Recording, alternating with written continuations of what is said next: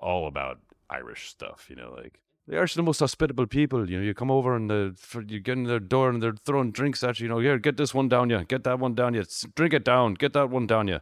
There you go, down the hatch, get that one down. Then 2 hours later they're helping you out in the bathroom, going, go on, get it up, get it up, go on, get it up. That's hilarious. Hi, I'm Amy Mann. And I'm Ted Leo. And you're listening to The Art. I thought we could do it together. Let's do it together. And you're listening to The Art of Process. We can't do it together because we're speaking remotely. I'm looking at you on FaceTime. Yeah. And you're like a second behind me. Really? Yeah. That's frustrating. I don't have that delay in this direction. Oh, that's interesting. But you know what? You know who else is not going to have the delay is the listener, because I'm going to do my editing magic and they're going to not know what we're talking about right now. Yeah, you're going to make it work. Mm-hmm. But it's hard for us to say things in unison. So you're listening to The Art of Process. Lot going on this week. A lot happening. We have a very long interview with our friend Eli Attie, who we'll tell you about in a little bit. But in regard to a lot of the things happening this week, or what will have been last week by the time you hear this, there's something that Eli talks about. He was a speechwriter for a number of politicians, including Al Gore. And at one point in the interview, he mentions Al Gore asking him to insert a few phrases into one of the speeches they were working on. And Eli says, that doesn't exactly fit. Who's that for? And Al Gore says, that's for a constituency of one, meaning Bill Clinton, wow. who was the president at the time. And that's something that we keep coming back to in the news, this idea that people are pitching their public statements for a particular constituency of one, that being our current president. But I guess that's been something that's been ongoing for quite a while. Oh, yeah. There's a lot of constituency of one stuff that's happening. I mean, I think people picked up on that really quickly because they just saw how easy he was to manipulate. And they were like, this is how I can get a job. It's really easy. People pitching for jobs, pitching to get hired. I mean, that's essentially what Barr did himself. This is the art of politics with Amy Mann. Yeah. We're dipping into politics today because of our guest. I mean, Eli Attie, who's our guest, is such an interesting person because he started out being a speechwriter for Gore and others, and then transitioned to writing for the West Wing, and then writing on House and writing on a bunch of other shows. And he's just had a really interesting career and is a very interesting person. Yeah, one of the reasons that the interview is as long as it is because he's such a great talker. He's such a great speaker. It's obvious why he got his first political job writing speeches for the mayor of New York, David Dinkins, and it's obvious hearing him speak why someone would grab him and say, you should try and write the way you speak. It is fascinating the type of creative thought that goes into writing a speech for someone else. It really is a creative enterprise in a way that you wouldn't expect. I agree. To swing it back to our bailiwick, have you ever written a song for a proverbial constituency of one? Something you would want to land universally, but that really you just had one person in mind when you were writing it? Ted, all of my songs are for a constituency of one, and that one is me. Fair enough.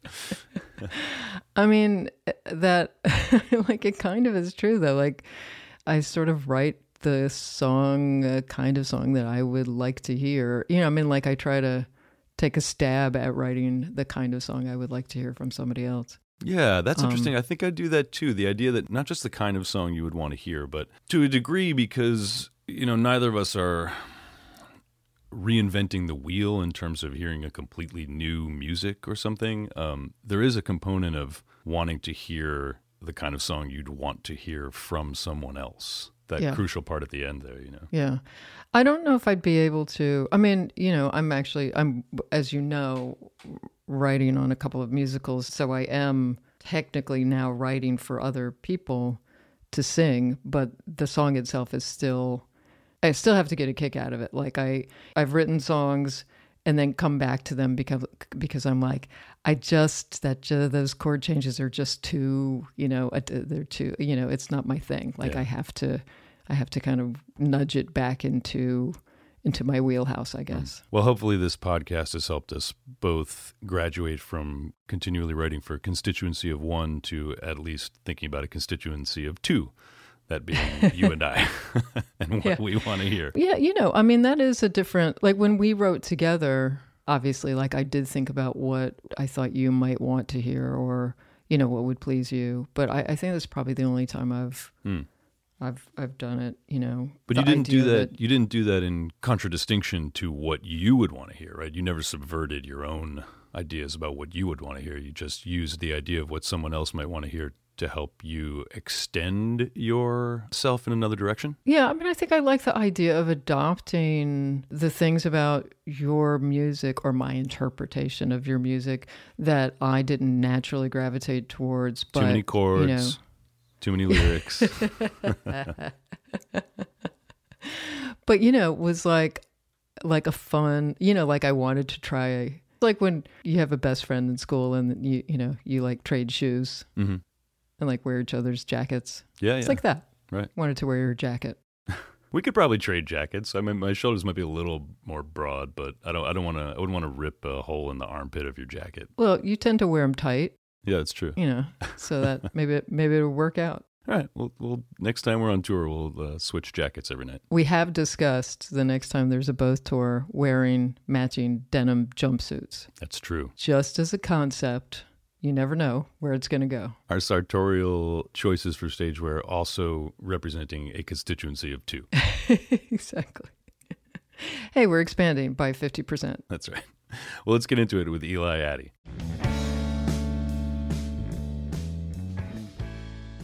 Podcast gold that you missed. Well, we're rolling again.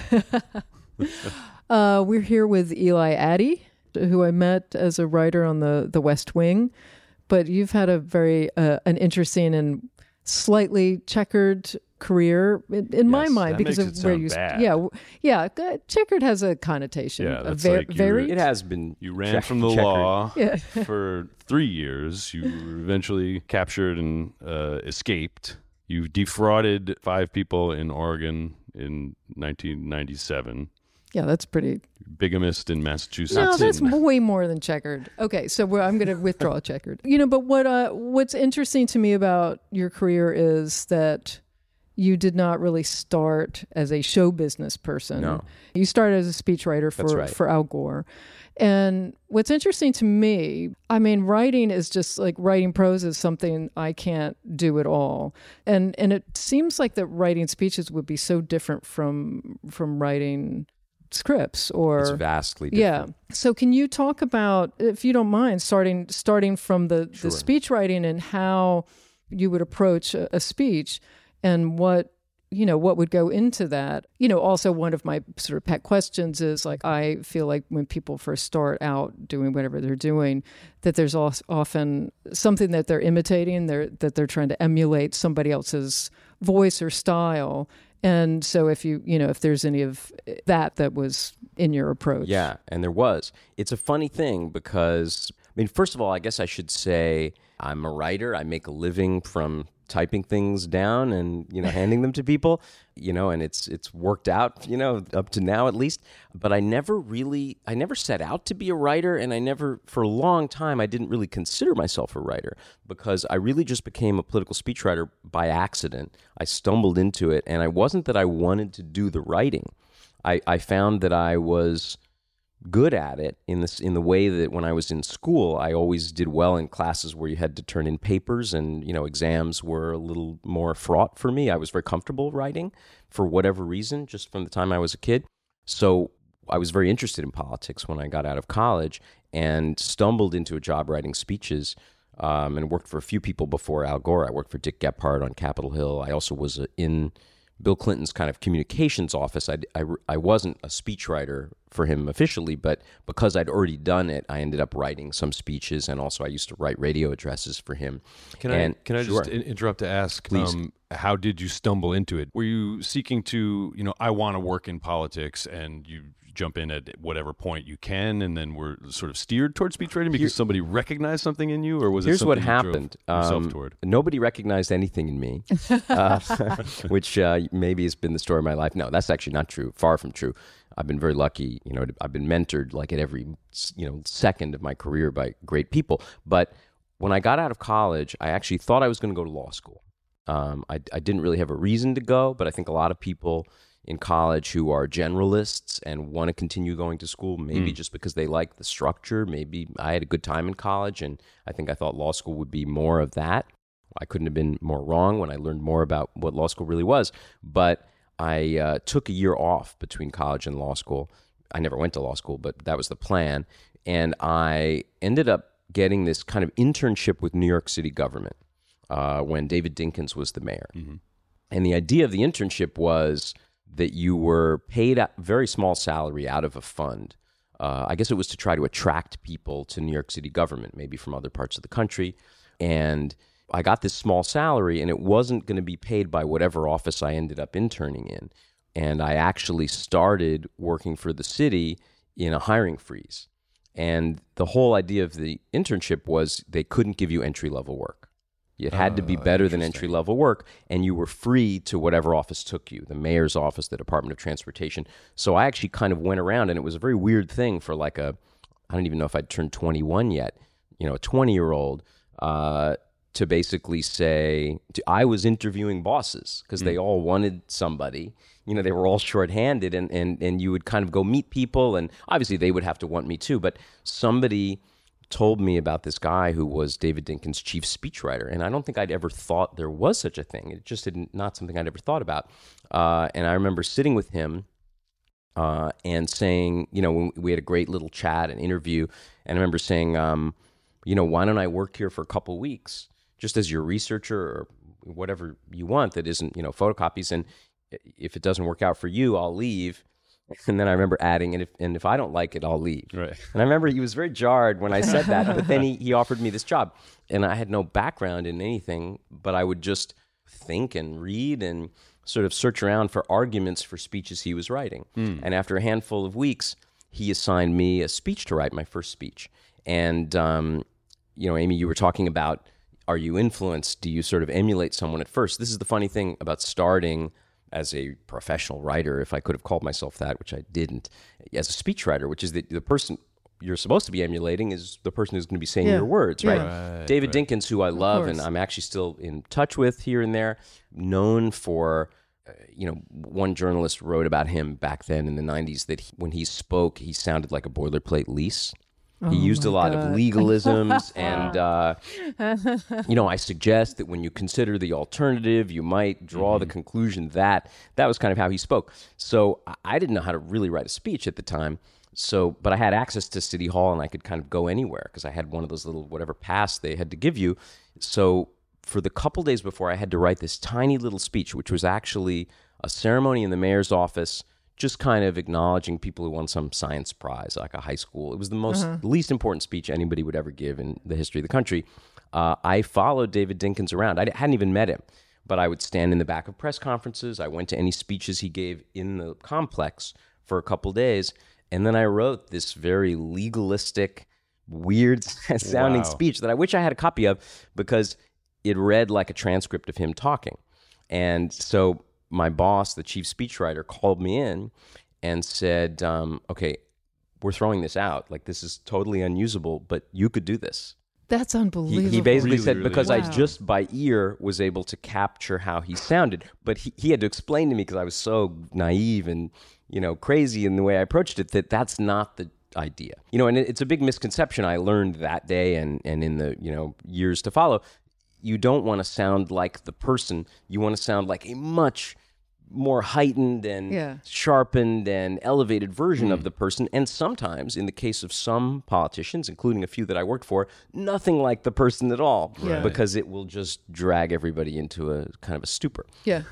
So then we need those names. Yeah. And look at the resume, I guess is what I would say. I know you don't want to go through the resume. So it was just this weird journey where I then became this kind of kid speechwriter for David Dinkins at first, which was great fun. And I think part of the reason I stayed in the job for so long, I was there for a few years, is that not that I was so attracted to writing speeches. I wasn't. And in fact, writing is really hard and excruciating. Even when it comes easily to you, I think it's something that I have always found like homework on some level. Well, that's what it does sound like, that it sounds like I have to write a paper. It's not exactly a paper. It's kind of a paper. I have to do the same kind of research, and I have to try to put it into kind of this person's voice, but with keeping these other things in mind. I mean, that is really interesting to me because it's such an assignment, and yet it is a creative act. I mean, did you feel it? Maybe you didn't feel that it was creative. I mean, when you were doing it. You know what's funny is that I didn't at first, and within a year or two of starting to do it, I found the creativity kind of over time, and it wasn't. And it absolutely came through mentorship. It was when he started running for re-election in particular, and some political consultants and pollsters kind of descended on the office and looked at what I was doing and probably thought it had some promise, but could be, punchier, and worked with me a bit, and even just some other, there was a good friend of David Dinkins who wrote a few speeches for him that kind of threw out the rule book. Like, an interesting thing about writing speeches is that it can be a creative form, but usually you've got about 10 bureaucrats standing over your shoulder telling you, no, you need to say in the speech that this will be authorized in fiscal year 97, but not implemented until fiscal year like 99. You have to actually write that in the speech. And at first, when you're a young speechwriter, and it's probably even an older speechwriter, you think, well, this is the commissioner of, whatever, I have to do this. And then the person you're writing for sounds terrible, and the speech bombs. And it's at the point when you start saying no to those people, even if you have a lot less power than they do, and the politician you're working for, who is their boss, realizes that you can make him sound a lot better if he lets you say no to people. Wow. And so you end up, I don't want to say with power, but a funny thing that happened throughout my career as a speechwriter, my reasonably short career as a speechwriter, is that if you can make them sound good, and if they know that the stuff that other people are pushing on them kind of weighs them down, then they let you be arbiters of some things. Who can be in the room, who can be part of that process. So somebody once said to me that speechwriting is the art of keeping the speech drafts out of as many hands as possible. Wow. And it's probably a bit like songwriting or fiction or other kinds of writing, in that you almost need to keep people off your back, keep people out of the room, so that you have a little space to be creative. Yeah, right. It's like setting boundaries as a creative tool. That's really interesting, and avoiding unsolicited feedback. Yeah, and then also, though, learning a form, whether it's actually trying to get the cadence of the person you're writing for, as you've mentioned, following Mayor Dinkins around, and yet, attempting to inject it with some humanity and some drama and et cetera. And I don't want to get too far ahead because I'd like to talk more about your speechwriting, but I do imagine that probably helped with your transition to dramatic writing. For sure. And I can talk a lot about the transition to dramatic writing. One of the sort of disappointing things about that was how little writing had to do with dramatic writing when I first started doing it. There obviously is writing involved, but it's less about the mere writing than writing a speech is. But it's funny to think about it. I haven't thought about it in a while. But when I started out as a speechwriter, I stumbled into it. It was something to do before going to law school. And then I ended up in Washington, and I worked for Congressman Dick Gephardt, and I worked in the White House.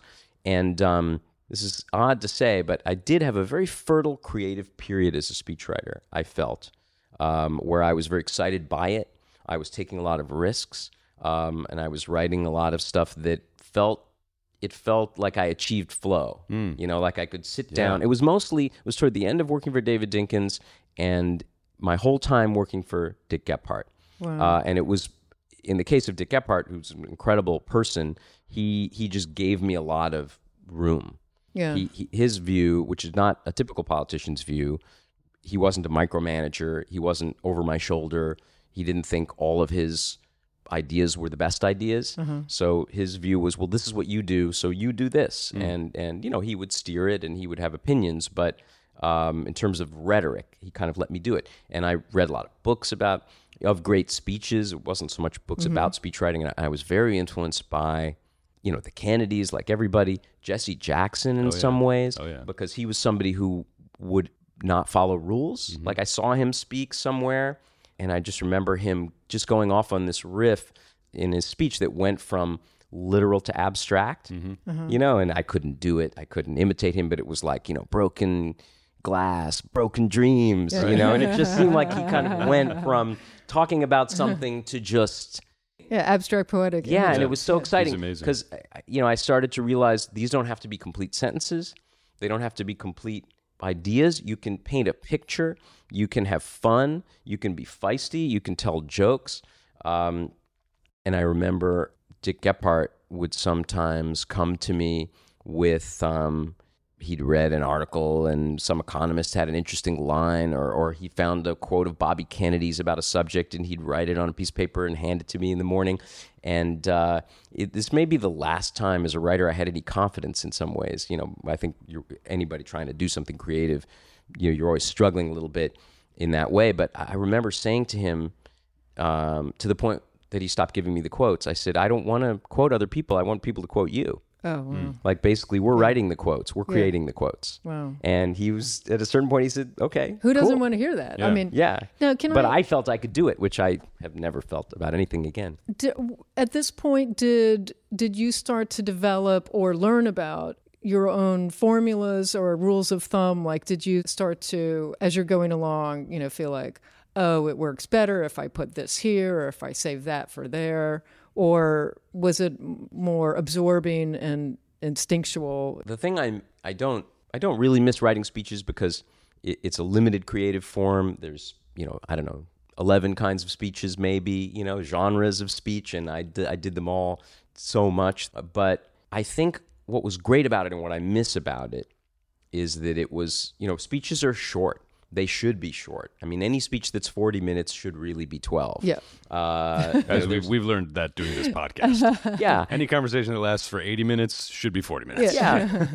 There was never any good speech that I wrote, first of all, in more than one sitting and without achieving some kind of flow. If you're writing a State of the City address or working on a State of the Union address or writing a convention speech for somebody running for president and all things I worked on as a speechwriter, unfortunately, those you have to map out, and there's 19 policy proposals, and they're never really great speeches. They can have great moments in them, but the best speeches, even if they're policy speeches, are reasonably short, punchy tone poems.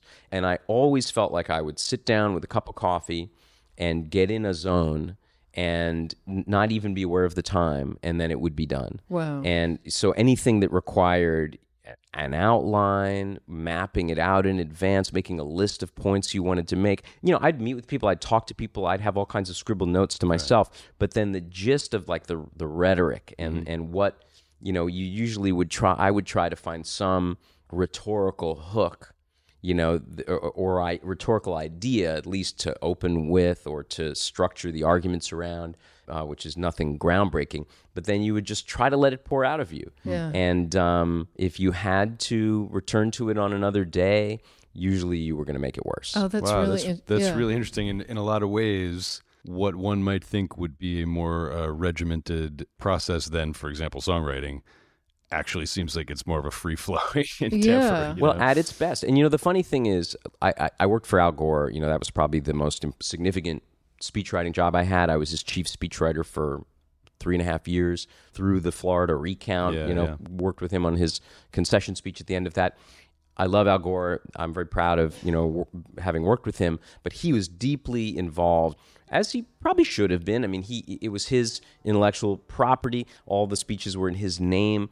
I would say a typical speech that I worked on with him would have a lot of his language and ideas, but as much as I love the guy, still, I never was able to achieve flow because it wasn't really, I never was given control over the product. Yeah. So I think it became regimented, and also he was running for president. It was a kid, shouldn't in his 20s, shouldn't have been allowed to just go off and have a cup of coffee and come back a few hours later with whatever it was. Or maybe he should have. Yeah, no, that's true too.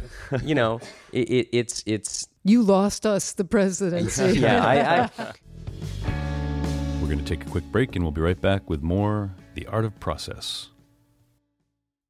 Creaky chair, huh? Yeah, I'm in the room with the creaky chair. Back on the creaky chair. Can I ask you a question? Uh-huh. How's your mattress? You know what? My mattress is honestly pretty great. Now, let's launch right into our sponsor. Support for the Art of Process comes from Casper, a sleep brand that is dedicated to continuing to revolutionize its line of products to create an exceptionally comfortable sleep experience one night at a time. One night at a time, as opposed to... which is like all of the nights. All nights in one night. I'm not really sure why you have to specify one night at a time, but I'll let it stand. Now, as it happened, when we got the news that Casper was interested in sponsoring us, we needed a new mattress, and I really like it. We have like a platform bed, and it's interesting because it isn't like any other mattress. It is both firm yet soft at the same time, and I can't explain what that means or why. But it's like most firm mattresses have that, like, because I like a firm mattress, but it has that like, ow, you're chafing my hip thing when you sleep on your side.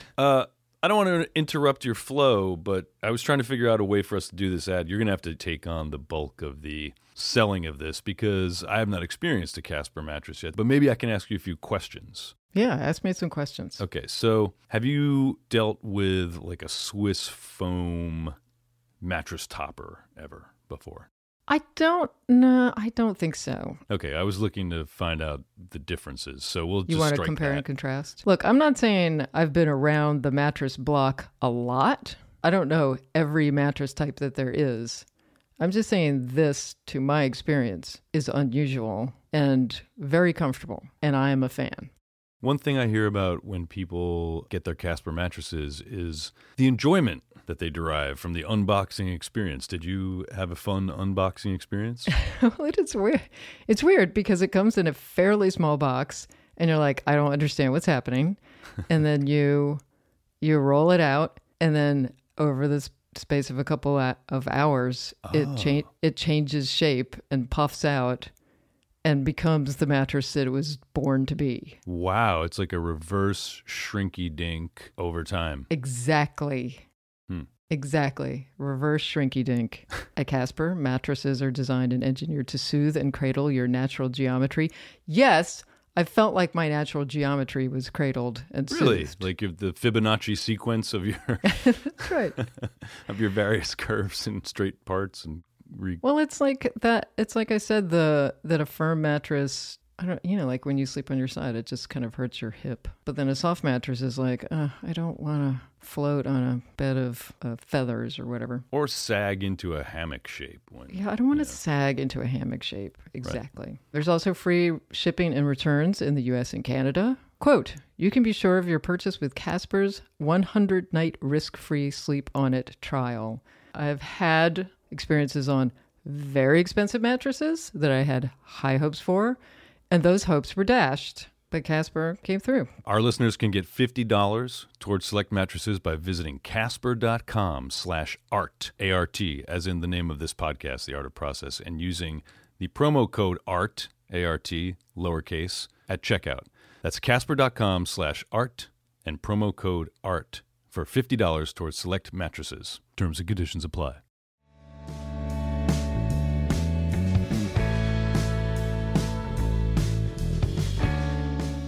It's funny because at their best, speeches can have a lot of emotion. They can have a lot of inherent drama. Now, this is in the writing. I'll be the first person to say that you can write a very moving, wonderful little tone poem of a speech, and then it gets delivered at, Brookings on a Tuesday morning, and nobody cares and nobody hears it, and the person delivering it doesn't have that same connection to it that you had writing it. I also found a political consultant who had written a lot of speeches once said to me that he tried to avoid seeing speeches he had written delivered at all costs because it was always so heartbreaking to him. And I think he pointed out to me, I actually kind of did feel that way too, because it's basically... It's a bunch of bad actors. Well, yeah. They're all bad. Yeah. None of them are good actors. And now, having had the chance to work with some really good actors as a television writer, as a screenwriter, when you have, I don't know, Martin Sheen or, Brad Whitford saying your lines, they infuse it with something you never could have. And for the typical politician, it never matches the sound and rhythm in your head. It just never does. Did you ever have one of your speeches for a politician achieve that, do you think, where they really brought something to it that maybe you hadn't expected? Yeah, absolutely.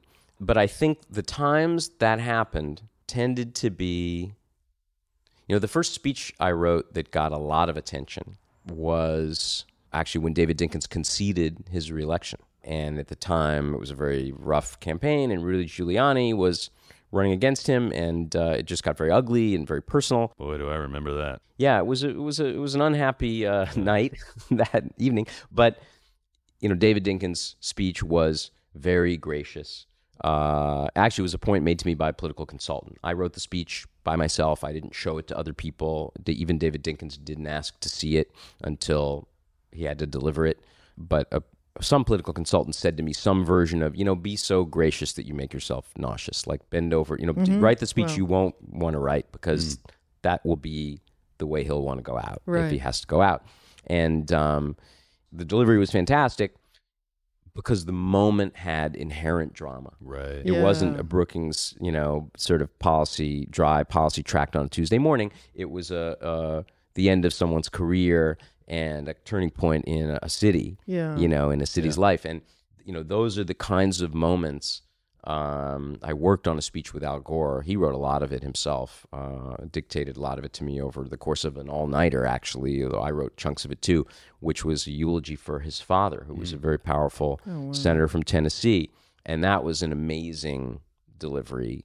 Partly because a lot of it had come from Gore himself, but where it's the son looking back on the father's life and kind of the inheritor and the jumping off point of everything he was. And, he's about to run for president and maybe achieve his father's dream. It had so much in There's it a lot in there. that it couldn't help but be a sort of a very connected delivery, as opposed to, this is the problem with speechwriting at the end of the day, which is somebody like me comes up with a bunch of ideas and you shove them into somebody's hand as they're walking down the hallway of the Cannon building. Mm-hmm. You know what I mean? And then they get to the podium and it's not their life. Right. It's not their experience. Yeah. Right.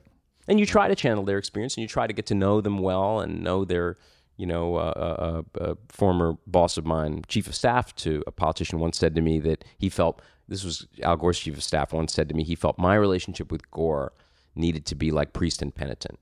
We had this conversation in the context of there was something we were trying to get Gore to do, and Gore was resisting, and I guess the chief of staff was having arguments with him about some policy or something, and I think I may have said, well, I'm going to meet with him later today. Do you want me to? And he didn't want me to push hard on Gore because he was sort of acknowledging that my relationship with Gore had to be more sympathetic. Yeah. Not that I couldn't occasionally weigh in with an opinion, but at the end of the day, you can't get into a fight with him because he needs to then be able to sit down with you and talk to you about his dad. He has to really trust you, right. on an emotional level. It's a weird kind of writing because you're appropriating someone else's narrative.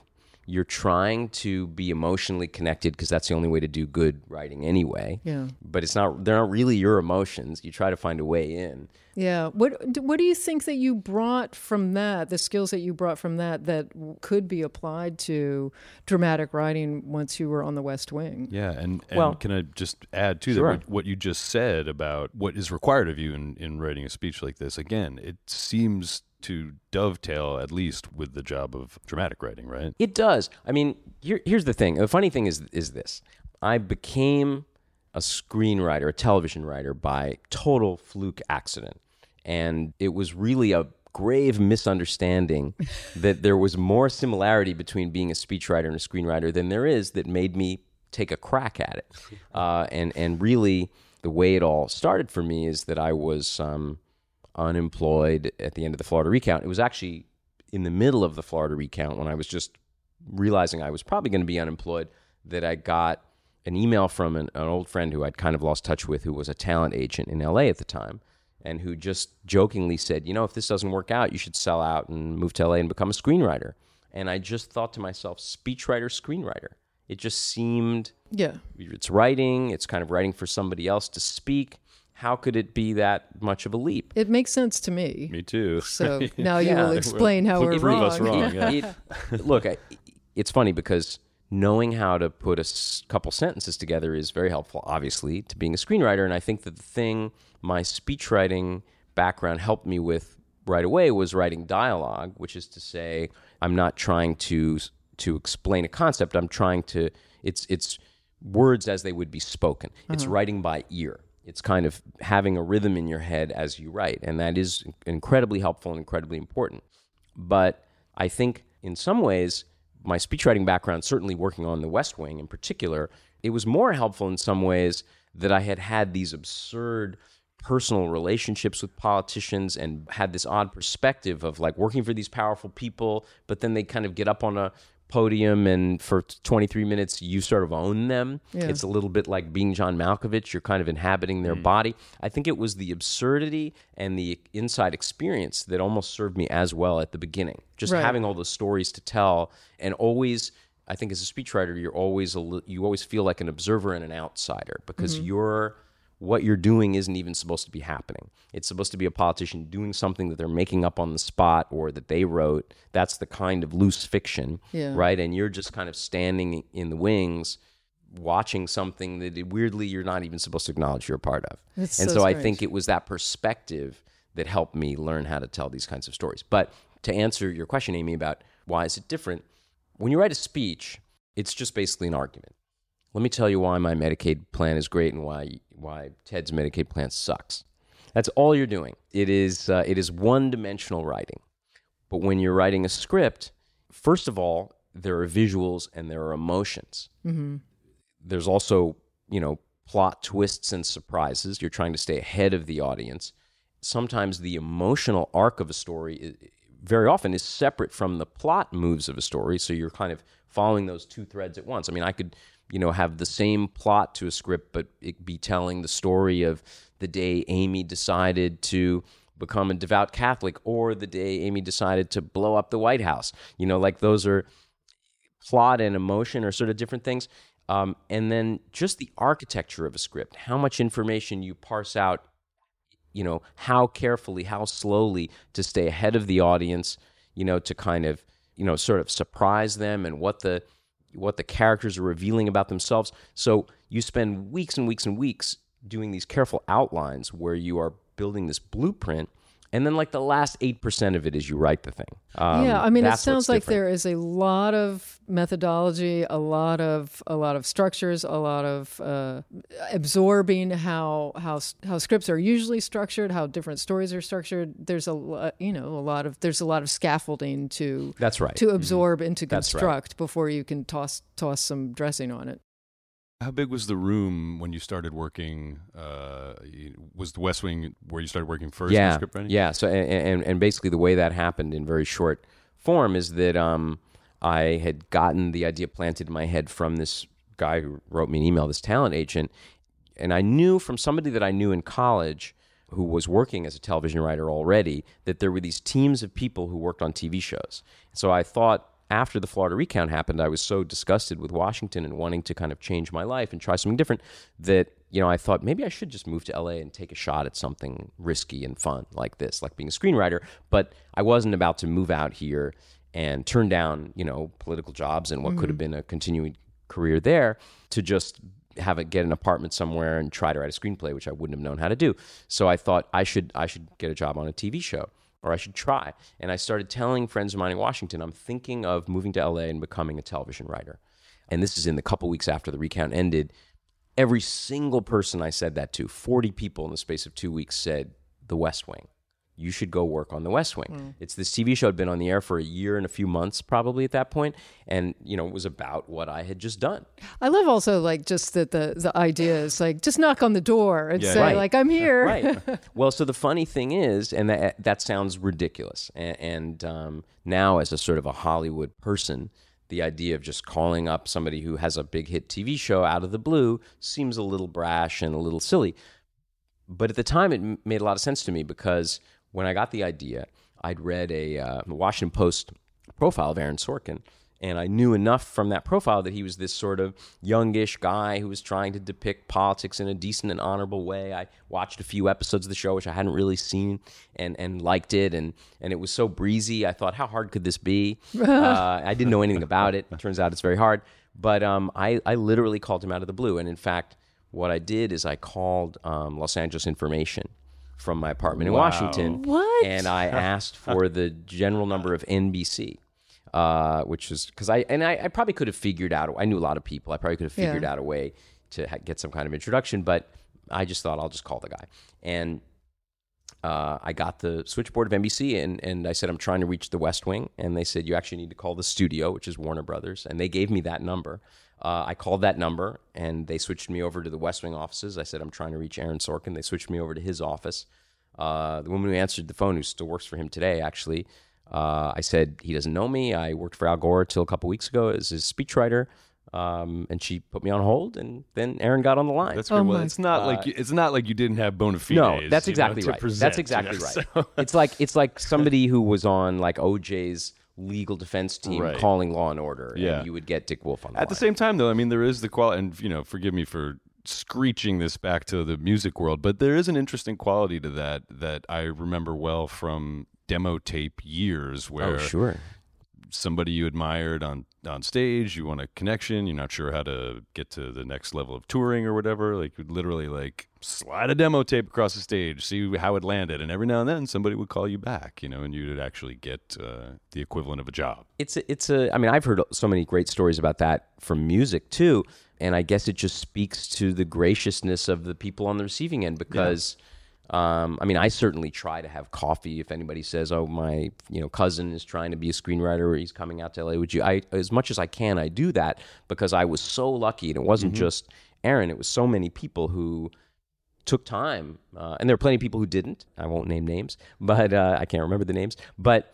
So many people did, and I wouldn't have a career here if it wasn't for that. That's fantastic. But basically, he took my call, and I think also just the level of confidence, having a confidence in yourself that you can have a conversation with this person that's going to be cogent and intelligent and not stuttery and like, oh my God, Mr. Sorkin. I mean, that's a part of your talent, I think, that you're just like, I will try it. I will try it. What's the worst that can happen? And I mean, a lot of people don't try things they don't already know how to do. I think two things on that. One is that I think it was helped along significantly by the fact that at that moment I had no investment in it. Yeah. It was literally I'd spent not one day trying to become a screenwriter or television writer, like not even a single day. I'd literally a couple people at bars had said to me, "Oh, call this guy or you should reach out to them." But sometimes it's easier when it's not your dream. Yeah, and it became my dream over I think in between the time I spoke to him and the time I actually got hired, which was a handful of months later because they only hire one time of year, I think I became more and more interested in it and really wanting it to happen. But at the time that I called him, I had no skin in the game. But the other thing is I think it is also true, as sort of Ted is saying about sliding the demos across the stage, that sometimes people who are perceived as at the top of some food chain, people don't think to call them. People don't think to reach out to them. I remember somebody saying to me a long time ago about like the governor of New York that he was actually pretty easy to get on the phone because he's sitting around and he's got 400 people trying to prevent other people from calling him, trying to solve problems so they don't. So he's just sitting there thinking, when's somebody going to call me? So there may be that. But I'm sorry, Ted, in answer to your question, when I started on the West Wing, the West Wing had a number of different phases in the time I worked there. I ended up being there for 5 seasons till the show went off the air. But when I started and Aaron Sorkin was running it and, sort of at the keyboard all the time, there were maybe like 9 or 10 of us in addition to him. And how was the adjustment to working in a room with other people? Well, it was a big adjustment because I hadn't been doing that kind of creative work in a team. But actually, we spent a lot of time talking in the room, but then individuals would peel off. I would go to my office and bang out a couple pages of here's what this story could be, or here's what this scene could be. So enough of it was stuff where you could get into a flow. It's a funny thing. I think this was also helpful to me. The West Wing was probably by a lot of standards an intense place, and a lot of work went into that show, and a lot of research and a lot of ideas and arguing and all of that stuff. But coming off of a presidential campaign, every day felt like a half day to me. Wow. I actually couldn't believe how easy it was. You'd get in at 9:30 or 10, there'd be a hefty lunch break. You'd be in the office till 6 or 7, and there was evening work and there was weekend work, but it just wasn't as pedal to the metal as what I was used to.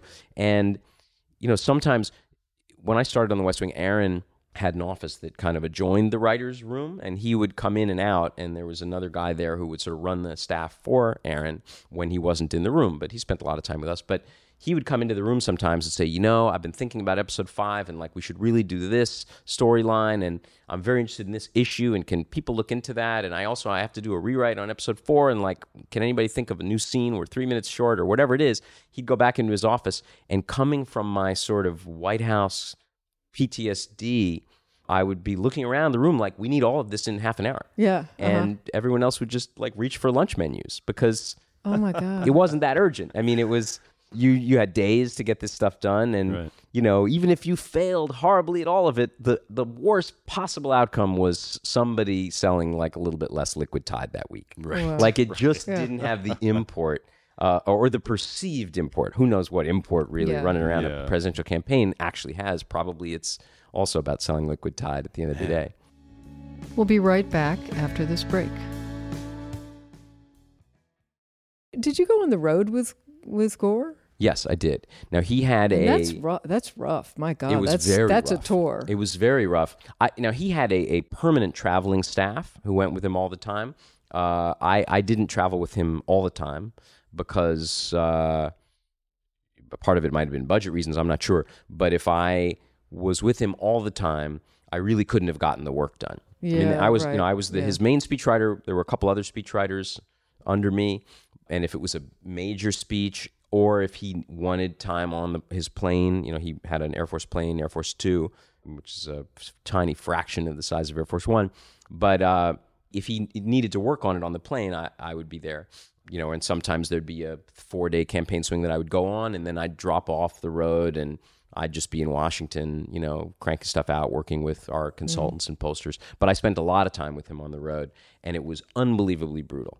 It was like nothing you've ever experienced, because I can imagine. You would be in California and then do a sort of a red eye to New Jersey, which is, 5 hours, and then just get off the plane and do your work day. Yeah. There was nowhere to go to freshen up. There was, and give a speech that could change the course of history. Well, it was the days were so full. You'd be doing you'd have so many bizarre, kind of unusual, extraordinary experiences in a single day that you couldn't even process it. Wow. It was great and awful at the same time. Wow. To get back to the West Wing, when you learned that you were hired, what did you do, if anything, to try to learn, to try to bone up? Did you get some books or talk to some people? So I did all of that. I was still marginally employed when the idea was planted in my head of selling out and becoming a screenwriter, as my old talent agent friend put it. Then I got the prompting and made this call to Aaron Sorkin, who actually on that call said, come out and let's meet. And at that point, I started taking it a little more seriously. But the very first thing I did, and I had this good friend who was a sort of a sitcom writer and still is. He works on The Big Bang Theory now. And he sent me a few scripts of The West Wing. He had his agents mail me 3 episodes of The West Wing that had been shot to just sort of read so I could see what a script looked like. Right. First time I'd ever looked at something like that. To see what a script looked like. Yeah. And you can't internalize from reading a few scripts what that's about. I mean, it's like looking at a few blueprints and trying to design a building. I mean, you can't do it. But I didn't know that. And so I sat down at my Gore campaign laptop that I still hadn't been asked to turn back in. And I just started writing a script of The West Wing. So this is the funny thing, is that I'm sitting there in my little apartment in Washington with no outline, with no plot, with no story, having kind of a vague sense of who the characters are on this show. And I just wrote about 60 pages of dialogue broken up by scenes. I wish I had a copy of it. I do not have a copy of this. Wow. But, it took me about a day and a half. And the whole time, because I'm such an idiot, I'm just thinking, who knew that I'm an incredible screenwriting prodigy? It just turns out that this is this incredible gift that I've had that I didn't know that I had. And I got to the end of it, And I emailed it to this friend of mine who at the time was working on this show, Futurama, which was the Matt Groening show after The Simpsons, who's already an experienced like television writer. And I'll never forget the email he sent me back. He wrote, Eli, already, you're a good writer and a good person. Oh, Call boy. me. Whoa. It's like my favorite email I've ever gotten. And I called him and he basically said, okay, this never happened. Delete this, that you never wrote this. Wow. And why don't you fly out to my house in LA? This is a guy I went to high school and college with. Good friend. Bless this He said, why don't you fly out to my house for the weekend and like, let's talk about what this actually is. Yeah, I mean, this was an incredible act of generosity. And I did do that. And ostensibly it was to like maybe talk about an outline of some sample script or something. Then I went to a bookstore and bought every book on TV writing I could find. And the other thing I did is I hadn't really watched scripted television when I was in Washington, like at all. Wow. I would come home and turn on C-SPAN, literally, Yeah. because it was a total immersion kind of town, as you know. Yeah, for sure. And so I started watching The West Wing. I started watching The Sopranos, which I hadn't seen, and just trying to absorb, and movies, great movies. I always liked movies, but had more time. I was unemployed at the time. I just started watching that, reading books, talking to my friend, and I did manage to get what they call a spec script, a sample script of The West Wing done that was much better than that day and a half hubristic version that had a plot. I mean, it would not have worked as an episode of The West Wing, but it was enough that when I actually started meeting with agents, I did show it to some agents, and they kind of said, "Okay, this is we would sign you." Right. So you got some real hands-on schooling from somebody who really knew what they were doing. A bit. But the funny thing is, my friend Eric, who kind of counseled me, he was a comedy writer, which is different. And I managed to get a kind of a script together that, I think an agent, knowing I already had a job all but lined up, was willing to sign me. But what I learned from 4 days on the job obliterated everything that came before. I just, by doing it, by being in a room every day with people doing it at a high level, you learn so much more than you can ever learn from books, from friends. Yeah. And what do you think? And what did you learn? Can you codify it, or is it all absorbable? Well, I'm trying to think. There's so much. There's so many different things you learn. I mean, I think, and first of all, it's very subjective. It's like songwriting, I would imagine, not being a songwriter. But, I mean, maybe to break it down to its most basic terms, the unit of currency in drama is conflict. Mm-hmm. And now conflict doesn't mean an angry fight necessarily. It can mean, I want to find out when your birthday is and you're not a birthday person and you don't really want to tell me, so I need to figure out a crafty way to find out. Or I want to get something from you that you don't want to give me. Or in the case of The West Wing, you're a powerful senator and I want your vote on our bill and you don't want to give it to me. So I think the first thing I learned, and maybe I learned it a little bit in advance of starting the job, is, as Aaron Sorkin used to say, somebody has to want something and something has to be in the way of their getting it. Yeah. And if you don't have that, you don't have a story and you don't have a scene. And he always would say over and over and over again, there's so many ways to think about screenwriting, but he would say over and over and over again, and I'm sure he still does, not that I've had this conversation with him recently, but intention and obstacle, intention and obstacle. What is someone's intention? What is the obstacle in the way of their fulfilling it? And so he was great at always focusing us on these basics, even though he was doing something at a very sophisticated level, because it's so easy to be at a place like the West Wing and say, here's the incredibly sophisticated insider anecdote I found about the origins of the Social Security program. Right. And who cares? But there's no what does conflict. Someone want? Yeah. Why can't they get it in the scene? Right. And so when you start thinking of it that way, people used to ask me all the time, and still do sometimes from outside Hollywood, oh, you work on this TV show. Is there a character you write for? It's a very common question you're asked by people who don't know about how it works. And you need two characters to even start thinking. Right. You can begin an original script, say, by thinking, okay, who's my central character? And what is this the story of a person? But immediately it's like, who's standing in their way? What's standing in their way? What's blocking them in life, in their head, on the battlefield, in the abandoned warehouse, that's surrounded. So when you come up with ideas, and even if it was just like a 4-scene story for The West Wing in my earliest days there, it would always be, well, what were my obstacles in politics? Who were the people I fought with? What were the things I had to kind of bump my head against. And once you sort of know that that's what you're looking for, then it's like you suddenly look around you and there's stories everywhere hanging off all the walls. I mean, that's it. I find it hard to, I don't know, maybe you just start to think in terms of that, because sometimes the obstacles aren't so visible. I mean, it's, I want to go to law school, but I can't afford it. I mean, I guess, I don't know, Right. like it's harder to think of subtler obstacles or subtler conflicts. Like, I don't know, can you speak to how you started thinking and like what that looked like? There are many ways to approach a story.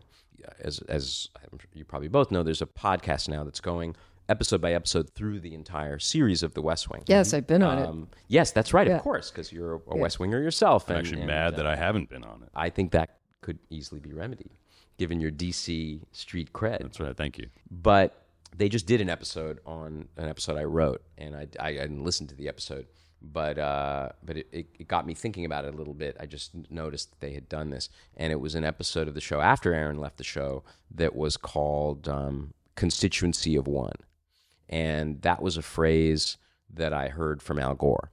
I'd never heard that phrase, and it's not a very common phrase. Probably if you Googled it now, most of the hits would be the West Wing episode, but I was working on a speech with Al Gore early in my time with him when he was still functioning more as the loyal vice president than as somebody running for president on his own. And I had some speech draft, and he scrawled in a line by hand that was basically, and President Clinton's leadership on this issue has been remarkable. Something like that. And he kind of looked at me and sort of with a wink said, that's for the constituency of one. Right. Like basically, I'm putting that line in the speech for one person to hear it. Right. And I don't know that Aaron always started, working on West Wing episodes from a thematic place, but sometimes he did. And I remember thinking after he left the show and I was starting to write episodes kind of more from scratch. I'd started to do that a little bit when he was there, but thinking that's an interesting concept and also something that I was still trying to kind of exercise in my, exercise a demon within myself, which was having lived a life in politics that wasn't really for myself. You're all day long, you're thinking about this other person, and even the vice president of the country, is sometimes in the shadow of another person thinking, how do I please, glorify, get what I want from another person? And it seemed like a ripe concept. It was what that building is all about in some ways. And a phrase that was rife with sort of not just conflict, but kind of conflict within yourself, too. And right. so I just remember hitting on that idea, and then every storyline was a different take on that idea.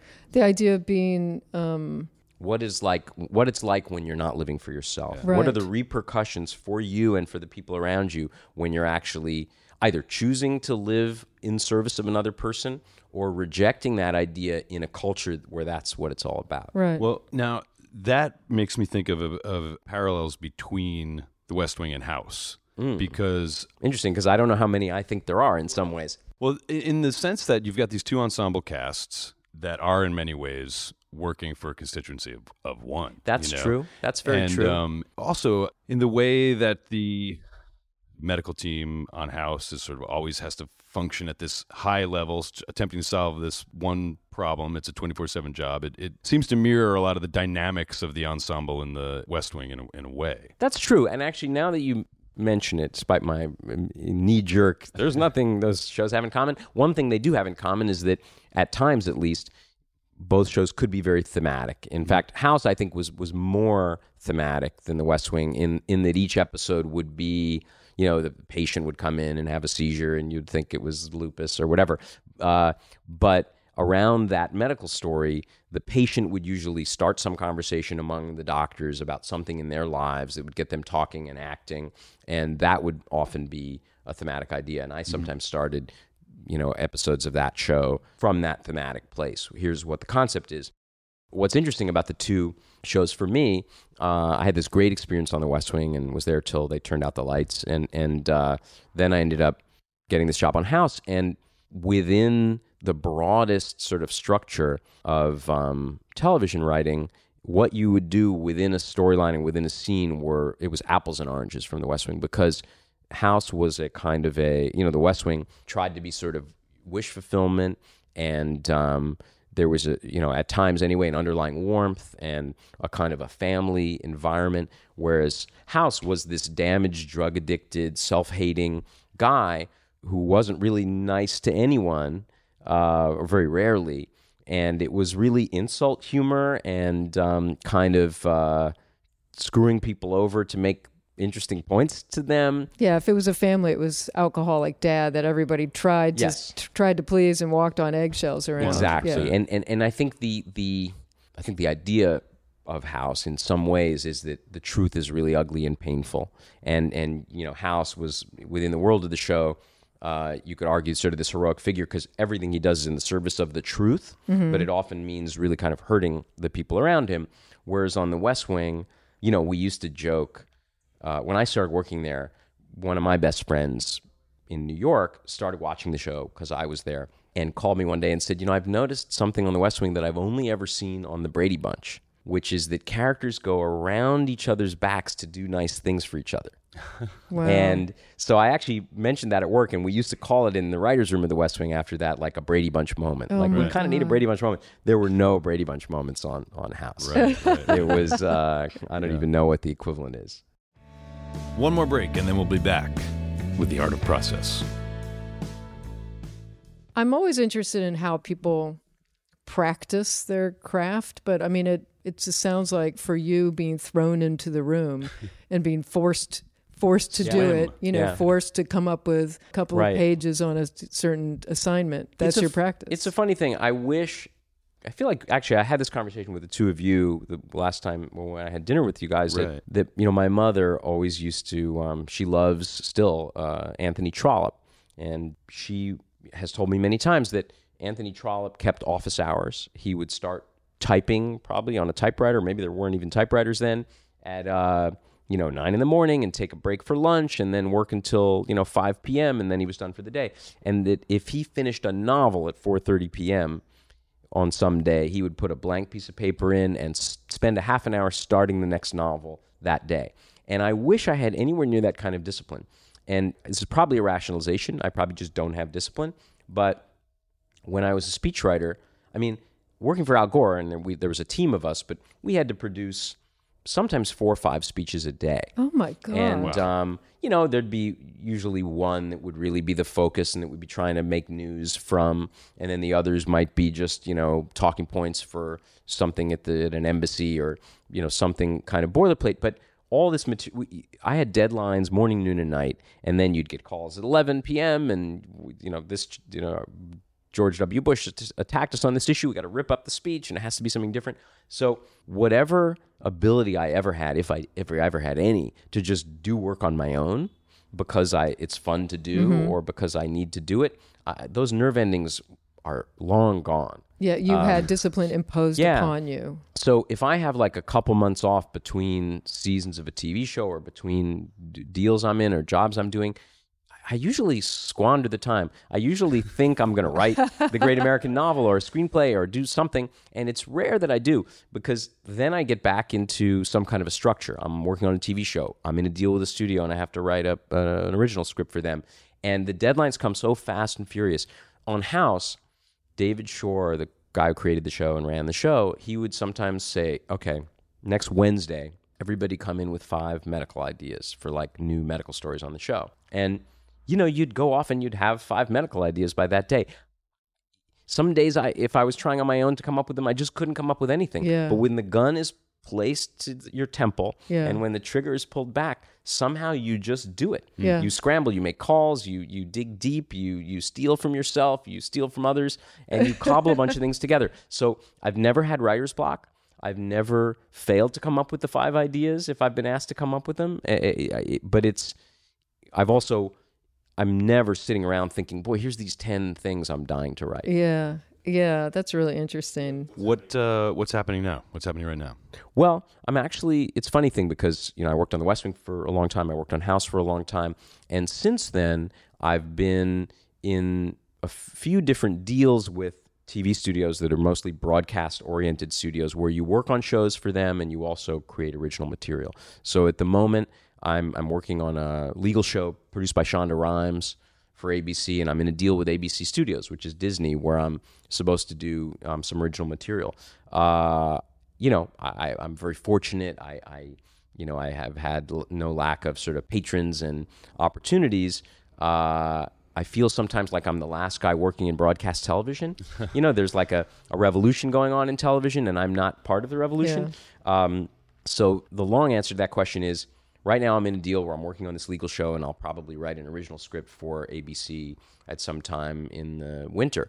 But I think all the time about, should I try something edgier and riskier? I have a kind of a screenplay that I wrote a while ago that, I've been talking with a director about, that's more of an indie sort of thing. I have a couple ideas for TV scripts that are really not suitable for broadcast. So, at the moment I'm working on this show, which is perfectly good time and enjoyable, and thinking about how to storm the barricades, I guess. I have one last question, because we've talked a lot about structures being imposed from the outside, structures that just, reside within the form of screenwriting or speech writing.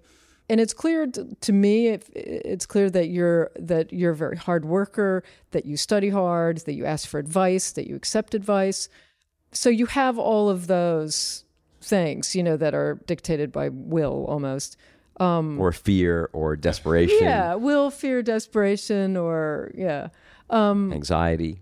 But what's the little piece of magic? And what do you think that you're I don't know, I just can do it? The part that can't come from just hard work and study and practice. I will say that as a speechwriter, I probably had certainly a phase of it when I was given the running room where I found a voice. And it's a weird thing to say because the words were spoken by somebody else, but a bit of a style that was just a hybrid of things I liked and speeches that had moved me. And I think as a TV writer, though I still hope and feel that there's a great phase of my career coming of more original work as opposed to working on these shows, and I've had a great career working on some great material, initiated by other people. I think it's being able to embrace people's complexity. I think it's being able to inhabit the brain of somebody, a character who's very kind of in their own way and complex, and express that through, dialogue. I mean, if I get the architecture right, if I sort of know, here's my character and here's why he's a bit of a mess and here's the journey he's on, then I just really have a lot of fun writing that. And I think I gravitate toward human absurdity. I'm not a comedy writer, but I think I love people who end up in bizarre situations and have to crawl out of them. And it's a rambling answer. I mean, No, it's a good answer. I don't know. Look, there's so many writers who I think are so much better than me. I really do. In this profession, I think there are many more great writers than there are speechwriters. So I don't pretend I'm at the top of some pyramid. I don't feel that way. But, I've been fortunate both with some original scripts I've written and the shows I've worked on that I've had some patrons and people who've supported my work. And at least the thing they always sort of say, people who like my work, is that it's the characters and how to dig into a character. I like to make them layered, and then I like to write from that place. Can I ask one more addendum question? Of course. From your speech writing years, do you have a speech that you're particularly proud of, where you really feel like everything came together and you nailed the voice, you gave the person some space for themselves? Or Yeah, I think I do have some. I mean, absolutely one of them was David Dinkins' concession speech in 1993. Well, I should say this. There probably are quite a few that as pieces of writing I felt that way about, but that were just delivered at the Brookings Institute on a Tuesday morning and never had any impact. And they may have been better written than some that made At least it wasn't the Cato Institute. Well, yes, this is very true. It's the birthday message. But there are some that I can't take, full credit for Gore's concession at the end of the Florida recount, because he wrote a lot of it, and he also got faxed in, some ideas and some suggestions from a number of other people, which he and I kind of wove together over the course of a day. But I did write David Dinkins' concession speech, and I also wrote a speech that Dick Gephardt gave as he handed the gavel to Newt Gingrich and ended 40 years of unbroken democratic rule of the House. Wow. And they were similar speeches in a certain sense because they were both gracious concessions and passing of the torch. And those are a couple that I felt good about because how I felt about them connected with how they landed. Yeah. You know, and I've done a little bit of it since coming to LA. When Dick Gephardt ran for president in 2004, I wrote his announcement speech, and I wrote some speeches for him. I did a bit of work on Eric Garcetti's inaugural, the first one. I actually think some of my better speechwriting work in a while had been after I moved to LA, because one of the problems, and this was true working on a presidential campaign, you have so many pollsters and consultants saying, here are the 7 words you can use to talk about Medicare reform without scaring, octogenarians. Right. And so it is a town that is afraid to phrase things in a fresh way. Yeah. One of the things I learned from Aaron Sorkin is never use the cliche, never use the formulation of the phrase you've ever heard. Right. And you can do great. The Sopranos would do great writing with dumb characters resorting to cliche because they don't know anything else. Mm-hmm. But without that ironic layer, you always want to kind of shake people out of the staleness of what they're used to hearing. And I think some of the speeches I wrote when I started working on the West Wing for politicians who I still had relationships with were some of the better things I'd done in a long time because I was thinking that way. Yeah. Eli, thank you. A great pleasure. Eli, that was really fascinating. Thank Really you so much. fascinating. That was It's fun great. to think about it. Very fun. Yeah, I've enjoyed it a lot. Glad. Thank you. All right. Thanks for listening to The Art of Process. I'm Ted Leo. And I'm Amy Mann. Please remember to like and subscribe and do all the things that you do at all the podcast places that you go to get all the podcasts that you listen to. Do it. Like and do. Subscribe and like and do all the other things. Please subscribe and like and do. Subscribe and like and do.